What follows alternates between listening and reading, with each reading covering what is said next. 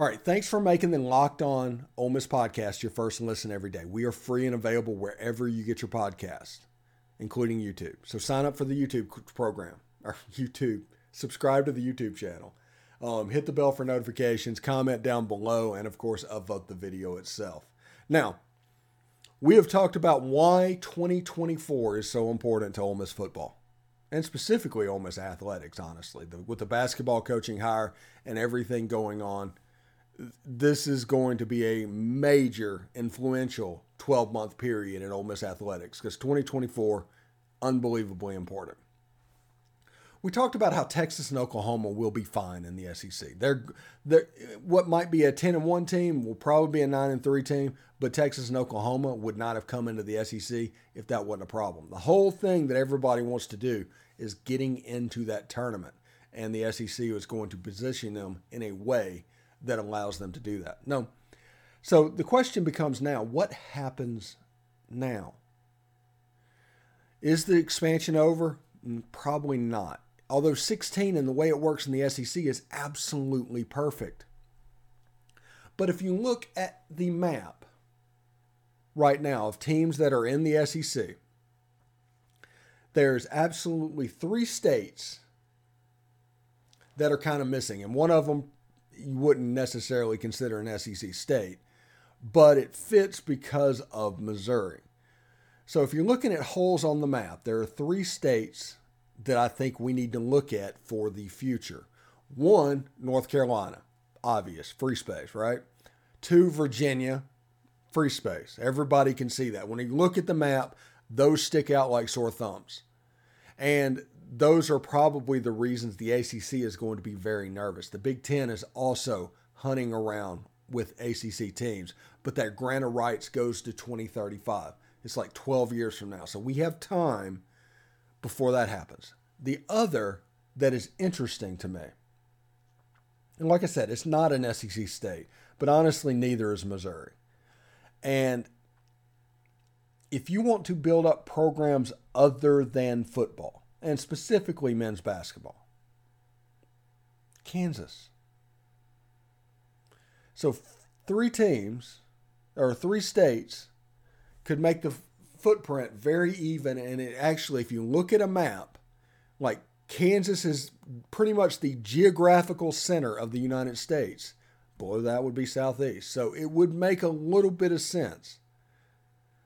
But the Virginia and Virginia Tech thing, whichever one, the SEC and Big Ten is probably going to fight over Virginia and North Carolina. That's the fight coming up. And that is what you should probably keep your eye on. But I'm the type person that's like, hey, the SEC, if they're going to do this, they need to do this. We need to basically recreate a modern version of the Southern Conference from 1927 or whenever that was. Bring in Virginia. Bring in North Carolina. Heck, bring in Duke or NC State. Bring in Georgia Tech. Bring in Clemson. Bring in Miami. Bring in Florida State. Bring in Kansas. Bring in Oklahoma State. And you make this nice little league that gets separated. Now, the problem is when you do that, you have to do divisions.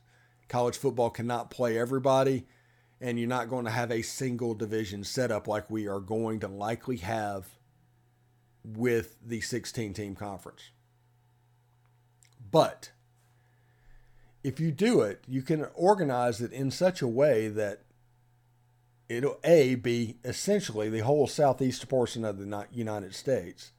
It'll be by far the most valuable conference. And it would involve teams that actually really care about what's going on. Whenever we joke about it means more, it's because it does. So we'll see exactly how that goes. Now, I'm really excited about this. Tomorrow we are going to have Jonathan Davis from Locked On Longhorns. I'm trying to get John Williams or Josh Helmer on from Locked On Sooners to talk about it as well. We are going to talk about 2024 for the next week. It's a slow content week. It is what it is. We're going towards Delaware State. We're going to have Derek Van de Griff on. We're going to talk a little bit of baseball. But content-wise, this is kind of the perfect time to do it.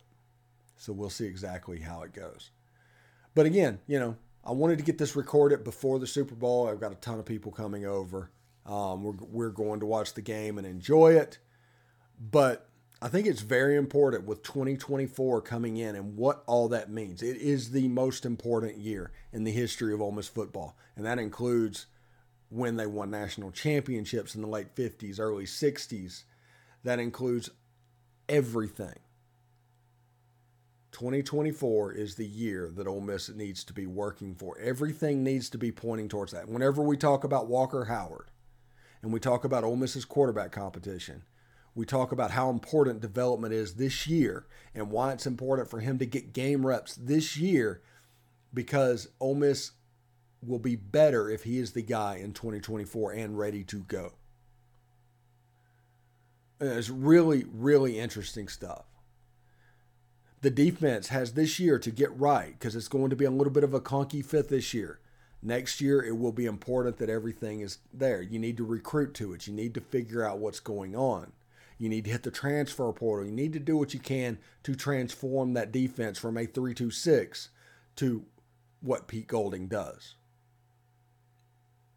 We've got a lot of good stuff. A lot of good stuff coming up. And it all starts and really kicks off with this 2024 season. Texas and Oklahoma coming into the SEC. It's a seminal, transformative moment that everybody needs to kind of get their mind right for the time being. Like I said, it's going to be really great. I'm planning on doing potentially shows this year, basically that just gives people updates of what's going on with Texas and Oklahoma. Talking about that. Seeing what's going on. Arch Watch. Quinn Ewers, which, by the way, I think Quinn Ewers is going to be a really good quarterback for the University of Texas. I think that's the wild card that everybody has. But we've gotten to the point where it doesn't matter what you have. It's what you're getting that's more important. That's what everybody looks at. Even in the signing class, we do the same thing with Walker Howard, honestly. But it is what it is.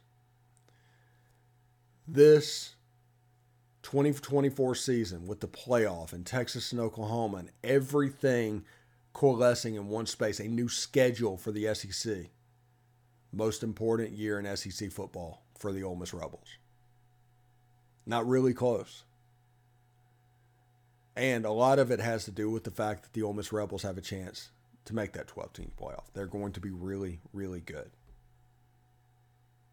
I'm just pretty fired up about it. Anyway, thanks again for making the Locked On Ole Miss podcast your first listen every day. Now you can make sure and check out our brand new podcast, Locked On College Basketball. It has everything you need to know about college basketball in one place. Hear from big name experts, insiders, coaches, and players. It's Locked On College Basketball. It's available on YouTube and wherever you get your podcasts.